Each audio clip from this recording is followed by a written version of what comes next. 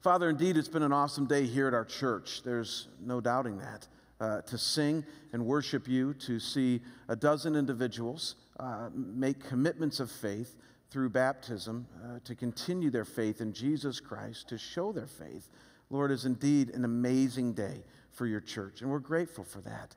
And Father, we're grateful for your word. We know, Lord, that without your word, we would have no sense of truth or direction on how to know Jesus, how to follow him, what to think in this wacky world of ours. And Lord, as we're going to see today, we'd have no information even on your grace.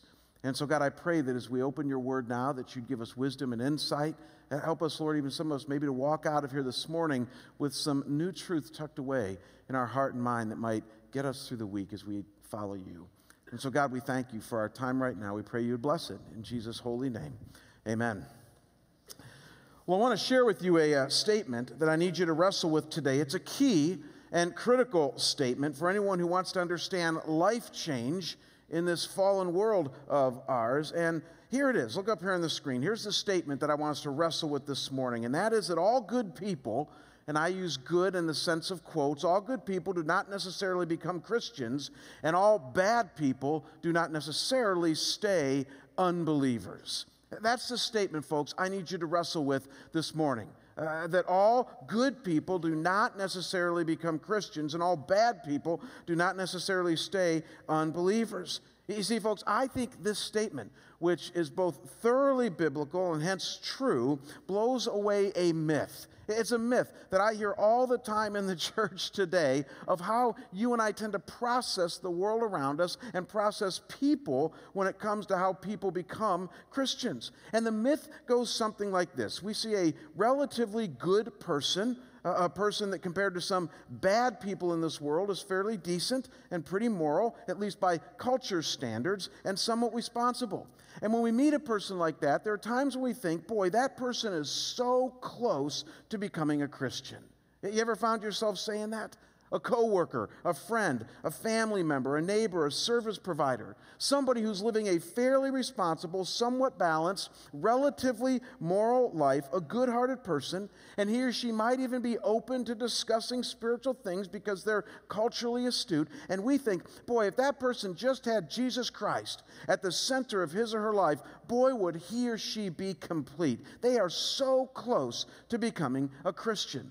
I hear that quite often from people in the pew. And then conversely, we see a relatively bad person. Again, a person, I put it in quotes because they are bad by our culture standards. Even we could argue by God's standards. A person who's manipulative, dishonest, greedy, even hateful and full of pride. And we think, man, is that person ever far away from becoming a Christian? Like outside of a miracle, there is no way he or she is ever going to come over to God's side. You ever found yourself saying or thinking something like that? And what you need to know, folks, is that if you ever find yourself saying or thinking that, it's not necessarily so. It's actually a myth. It is not true that just because someone has achieved the status of becoming what one of my childhood friends calls a good egg in this culture, that he or she is necessarily any closer to knowing God. And it's also not true that just because somebody has made a lot of sinful choices up to this point in his or her life, that they are therefore a Grand Canyon away from entering the kingdom of God. It's just not true. It's a myth. All good people do not necessarily become Christians, and all bad people do not necessarily stay unbelievers. As we're going to see here in a few moments, God's grace is what's really going to call the shots here, and it's not dependent on how good or not good we've been as unsaved people, as people who are not following Jesus Christ.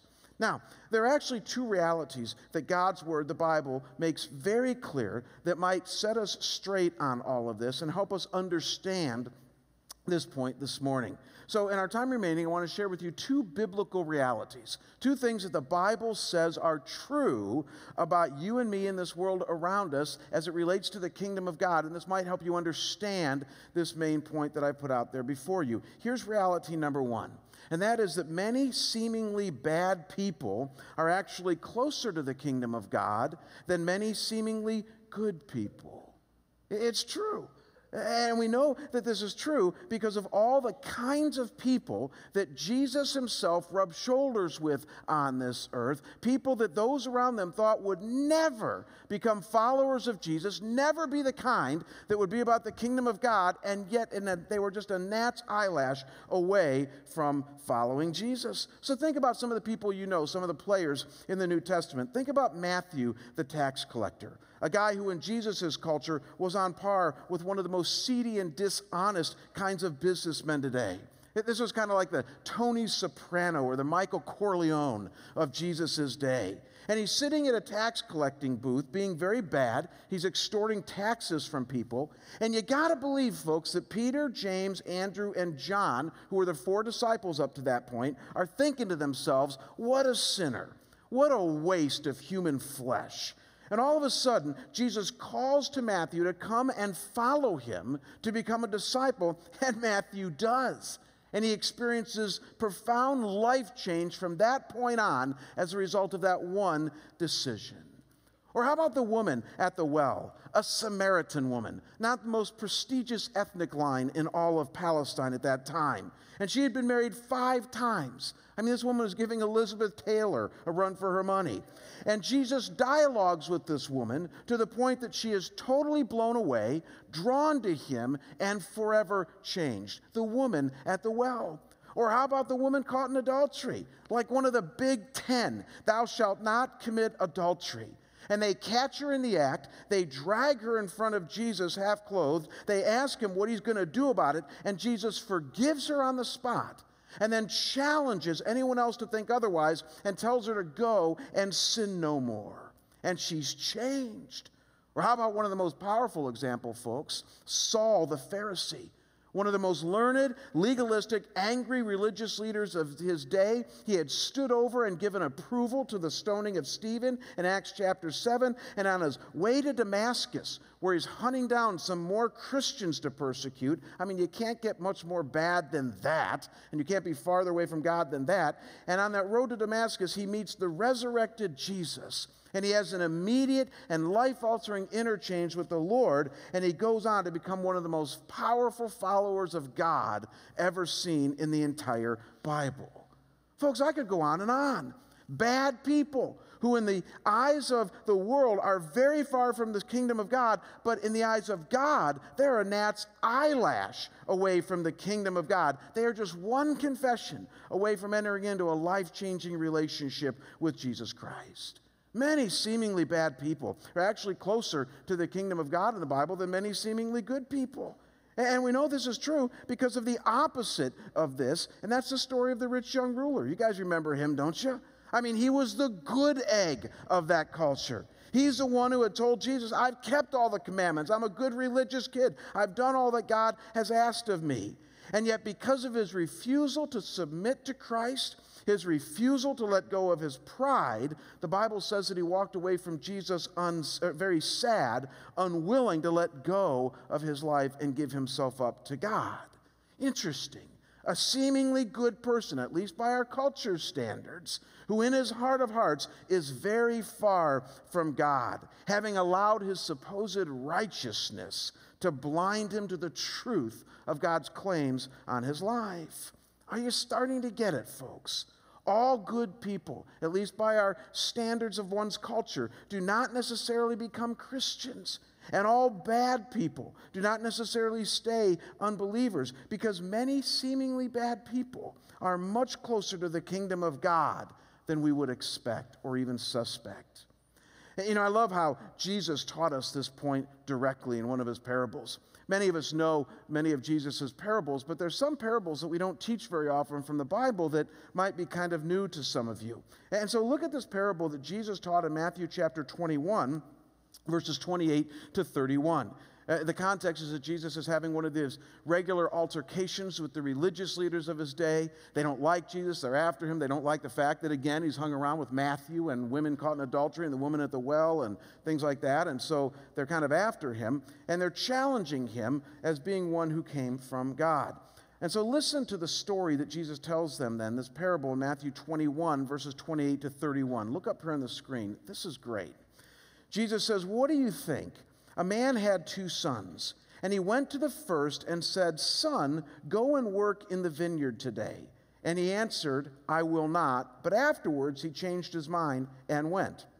And he went to the other son and said the same. And this son answered, 'I go, sir,' but did not go. Which of the two then did the will of his father?"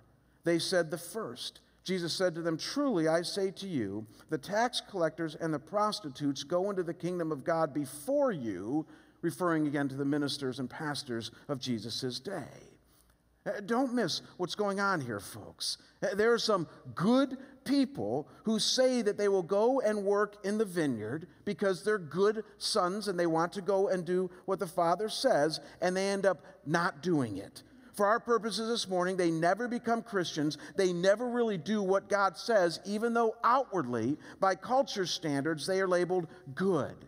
And then there's some bad people who say they will not go and work in the vineyard because they are rebellious, and yet in the end, they end up doing it. At a key moment in their life, they make a profound decision to work in the vineyard, again, for our purposes this morning, to move toward God by accepting Christ. In the midst of their messed up, sin-ridden lives, they accept Christ, and God accepts them and begins to change them. And I know how some of you think. You're thinking at this point, well, how can this be, Jamie? I mean, how can you have someone living a morally responsible life, which obviously God would approve of because he's a God of righteousness and justice, but have that person not be very close to becoming a Christian? And then have somebody who's living a similar life to that of Ken Lay or Howard Stern or Mick Jagger, and have that person be, as you say, a gnat's eyelash from the kingdom. I mean, how can this be? How can good people in our culture be far from the kingdom of God, while bad people in our culture can be very close to the kingdom of God? And it's a great question. And it brings us to reality number 2 that the Bible shares with us about God's grace and maybe how a lot of this works. Because though it's a complex issue that we're talking about this morning, here's one thing I want you to chew on. It's reality number 2, and that is that our human classifications of good and bad are based on our perceptions, while God's go to the heart. Man, if there's something you guys need to hear today, it is this: that our human classifications of what we label good and bad are based on our perceptions. But God, as you're going to see in just a second here, he knows the heart. You know, one of my all-time favorite passages in all of the Bible is found tucked away in a place in the Old Testament. And I'll bet that most of you did not have your quiet time in this place in the Old Testament this week. And even if you did, there's a really good chance that you would have missed this verse, because it's simply a quick description of God's take on human beings in the midst of a very high-octane story in the Old Testament. Here's the context of the story. The first king in what historians call the United Monarchy, a guy by the name of Saul, is losing his grip on being Israel's king. Everybody knows he needs to be replaced. And so Samuel, the prophet, is directed by God to go to Bethlehem to the family of Jesse. And in his family of 8 sons, God says he's already selected the next king of Israel.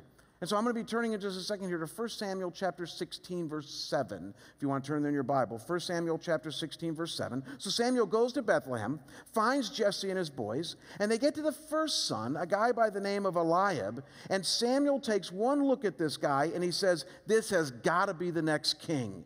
He's big, he's strong, he looks sharp. This is our next king. And in reading Samuel's mind, look at what God speaks to Samuel right at this point. Again, this is so key. 1 Samuel 16, verse 7. It says, "But the Lord said to Samuel, do not look at his appearance or on the height of his stature, because I have rejected him. For the Lord sees not as man sees. Man looks at the outward appearance, but the Lord looks at the heart." Is that not so cool? Man looks at the outward appearance. As I'm going to argue with you guys here in a moment, that's all we can really do, because we can't ever know the composition of somebody's heart. So we look at the outward appearance, but God, who is obviously God, can see the heart. And it's right at this point, folks, in the story, and going through 6 more brothers, all of whom God has not chosen for king, that they finally get to the youngest a ruddy runt of a man, a guy by the name of David. Nobody thought he would ever be king, and God says, and I quote, "This is he." Man looks at the outward appearance, but the Lord looks at the heart, and there it is. That's why our main point this morning is both right and true. You see, here's how I think it works, folks. The only thing that you and I, as finite human beings, can really know about somebody, now think about this, is what we see in their actions or what they tell us is in their heart, right?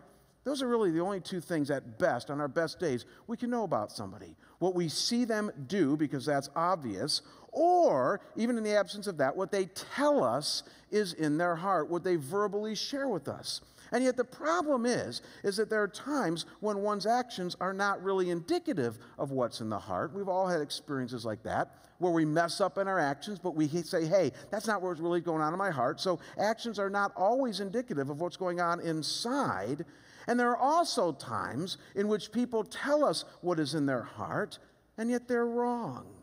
They're either unaware, or they're ignorant, or they're denying, or they're lying. I mean, there's lots of reasons that somebody will say, this is what's in my heart, and yet we've been deceived. They're wrong, whether they meant to or not. And so the point is, we can never completely know for sure the heart of another person. And yet here's what you need to know, and that is that God is not fooled by either of these two things. He always knows the heart. He's God. He sees right through every human being. He knows what is really going on. And so check this out. For God, there can be a Matthew the tax collector, or a 5 times divorced woman, or an adulterous woman, or even someone who hates Christianity and doesn't mind acting on it, and yet maybe they're this way because of a deep hurt, or a chronic insecurity, or a terrible upbringing, or a deep-seated fear. And maybe they feel inwardly guilty or ashamed or even close to broken, but they'd never want to let you know because they'd be fearful of being judged. And yet God sees all of this. He knows in reality how close they are to broken and finally being ready to do life on His terms. And the opposite is also true of the heart. You can have a rich young ruler who is as squeaky clean as Mother Teresa, and yet inwardly he is clinging to his pride, his money, his success, his self-sufficiency, inwardly shaking his fist at God and saying, I dare you to come too close, God. And God, who sees the heart, realizes that though the guy looks so clean on the outside, his heart is so far from him. Therefore, that's why we say a good person on the outside does not necessarily make somebody all that close to being a Christian. Do you see? God sees the heart. The point is, you and I don't. We can only go on what we see outside or on what people tell us is going on the inside, both of which can be deceiving. That's why all good people do not necessarily become Christians, and all bad people do not necessarily stay unbelievers, because we base good and bad on the outward perceptions or from what people tell us, both of which can be very flawed and very misleading. And folks, don't get me wrong. This is not to suggest that there aren't good people who come to Christ or that there aren't bad people who remain far away. Of course there are. And the Bible is filled with those examples as well. I mean, James and John, 2 of Jesus' closest followers, as far as we can tell, were pretty good eggs before they became followers of Jesus, again, by culture standards. And so were Peter and Andrew. Timothy, we grew up a mama's boy and was a nice religious kid. And they all became amazing followers of Jesus, while Pharaoh remained bad all of his life. And so we definitely have examples of the converse as well. And the point is simply this morning, if you get nothing else out of this, and that is that I need you to see that the kingdom of God is an incredibly mixed bag. Amen? The kingdom of God is a mixed bag. That's what makes the church, at least for me, such a cool thing. Because all of you, whether you like it or not, are a mixed bag. I mean, the reality is that there are some of you here today, if not many of you, in which from your former lives, people would look at you and say, I never thought they'd become a Christian. I never thought they'd be sitting in church right now listening to a sermon on grace. I mean, the reality is that it's all about God's grace, and that's what I need you to see. Whether somebody is really good from culture standards or really bad from culture standards, God comes along and says, my grace levels the playing field. All of you are sinners. Whether culture has been applauding you or not, whether you've been in jail or not, whether you've experienced success or not, whether you've been involved with drugs or not, whether you were homeschooled or went to a public school, God says it's a level playing field because all of you share one thing in common. None of you are going to reach heaven through your own good works. It doesn't matter how good you've been compared to other people in this world, no matter how good you seem on the outside, you are a fallen person inside, and fallen is fallen, and you're going to share one thing with all the other fallen people in this world, and that is that you're not going to reach God on your own. And so grace comes along and says, through Jesus, I have provided forgiveness for each and every one of you through my death on a cross, if you will but receive me into your life and become a follower of me. It's called grace. It's called salvation. And I just got to tell you, folks, I get more fired up about this idea of God, His grace, than anything else I've ever studied in the last 30 years of being a Christian. Anything. Somebody asked me recently what my vision was for Scottsdale Bible Church. I've been here 3 years now. They said, what's your vision for the church? And I said, that's easy. I said, I want Scottsdale Bible Church to get and fall in love with grace on a much deeper level over the next decade of our church's life. And I'd also like to develop an evangelism culture stemming from that so that we might reach more and more lost people in the Phoenix metropolitan area. That's my vision, folks. I'm just going to let it out right now. That doesn't mean I don't want to preach the Word. Of course I do, because the Word is His truth.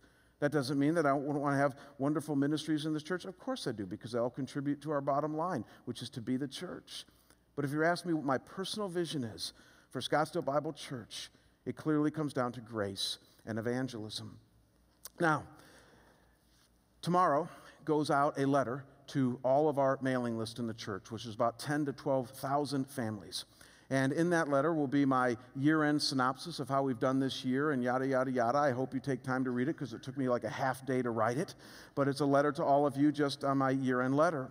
And included in that is going to be a brochure. And the brochure is called Embrace Grace 2011 Spiritual Campaign for Scottsdale Bible Church. And my encouragement to you is to read this brochure, because starting in January of this next year, we are going to spend the bulk of next year focusing on God's grace. I truly believe it's going to be watershed for those of us who will be open to what the Lord might say to us about His grace. We're going to actually do a spiritual campaign in 2011. You're saying, what's a spiritual campaign? Well, it's a campaign where we ask all of you to involve yourself, not just by sitting in a pew on Sunday morning listening to a sermon, but reading a book. And we're going to have you read some books next year if you choose to do that. We're going to ask you to be involved in having a small group discussion with those around you if you're in an existing small group, or maybe to join one. We're going to ask you to get involved in serving in some new ways and in some evangelism and outreach. In other words, there's 4 components to each aspect of the series that we're going to go through next year. And so here's what I'd love to do, and that's, give me another click here, guys, is that we're going to have 4 seasons of grace next year. In the winter of 2011, we're going to take 5 weeks and focus in January on God and grace. And it's going to be theologically robust teaching time on what God says about grace and Himself and how He's approached us. But we're going to talk about how sin is the prelude to grace. If you don't understand your sin, you'll never get His grace. We're going to talk about the fact of how we've been justified in Christ and then sanctified in Christ, and how grace from first to last is that which saves us and grows us in Christ. It's going to be a watershed series for us. And we're going to ask you to read a book during that time. More on that later. And then we're going to talk in February, March about grace and the family. Man, nothing is more precious to me than how grace, when transferred vertically between us and God, horizontally to us and our families, has the power to help kids and grandkids understand God in profound ways. Dr. Tim Kimmel's going to help us with that series. We're going to talk about grace in the family. And then, because I know some of you are going to be very weary of the topical approach by then, we're going to study the book of Philippians for the next 4 months. I'm also doing that so you won't run me out of town. So we're going to study the book of Philippians in our spring-summer study, and I just love the book of Philippians. And then in the fall, we're going to pick up the grace theme again. We're going to talk about grace in church, how grace affects our relationships with each other in the church. And then, as a coup d'etat of the year, we're going to talk about grace in others, how grace can affect this community once we get it on a deeper level for us. Folks, the Reformers believed so strongly in grace that they called their doctrines the doctrines of grace. Dispensationalists believe so strongly in grace that they call the era that we're in right now the age of grace. Every theologian worth his or her weight in gold over the last 2,000 years has been enamored with God's grace. And I'd love all of us to do that as well. So as I say quite often, hang on to your pew. We're in for quite a ride as a church over the next year. Would you bow with me and pray? Father God, I thank you that John chapter 1 tells us that when Jesus Christ came to us, it was grace upon grace, that he came to us full of truth and grace. And that, Lord, in him we have seen and experienced the grace of God. And Father, for some of us here this morning, it's just good theology. We believe everything that we've been talking about today because we know the Bible and we agree with the Bible. But experientially, Lord, we're lagging. And Lord, we know that grace was not given for us to be something that we just intellectually get, but given to be something that we would experience on a day in and day out basis with you and with our families and with each other and even passing it on to our community. And so God, I pray that as we focus on grace as a church for the next season of our church life, that God, you would do nothing but bless us, that you would do nothing, God, but increase our understanding and our experience of this core trait of who you are. And God, may we indeed grow deeper in our love for others and our faith and trust in you through focusing on your grace. God, thank you for the examples we've seen of grace today, for the 12 folks that got baptized. We pray that your richest blessing would be upon them, that today would be a defining moment, a line in the sand that they drew that they'd never forget, their baptism day. Lord, we thank you for our time together, for our worship. We go now in a spirit and an attitude of worship, focusing on you and your word. And we pray this in Jesus' holy and precious name. Amen. God bless you. We'll see you guys next week.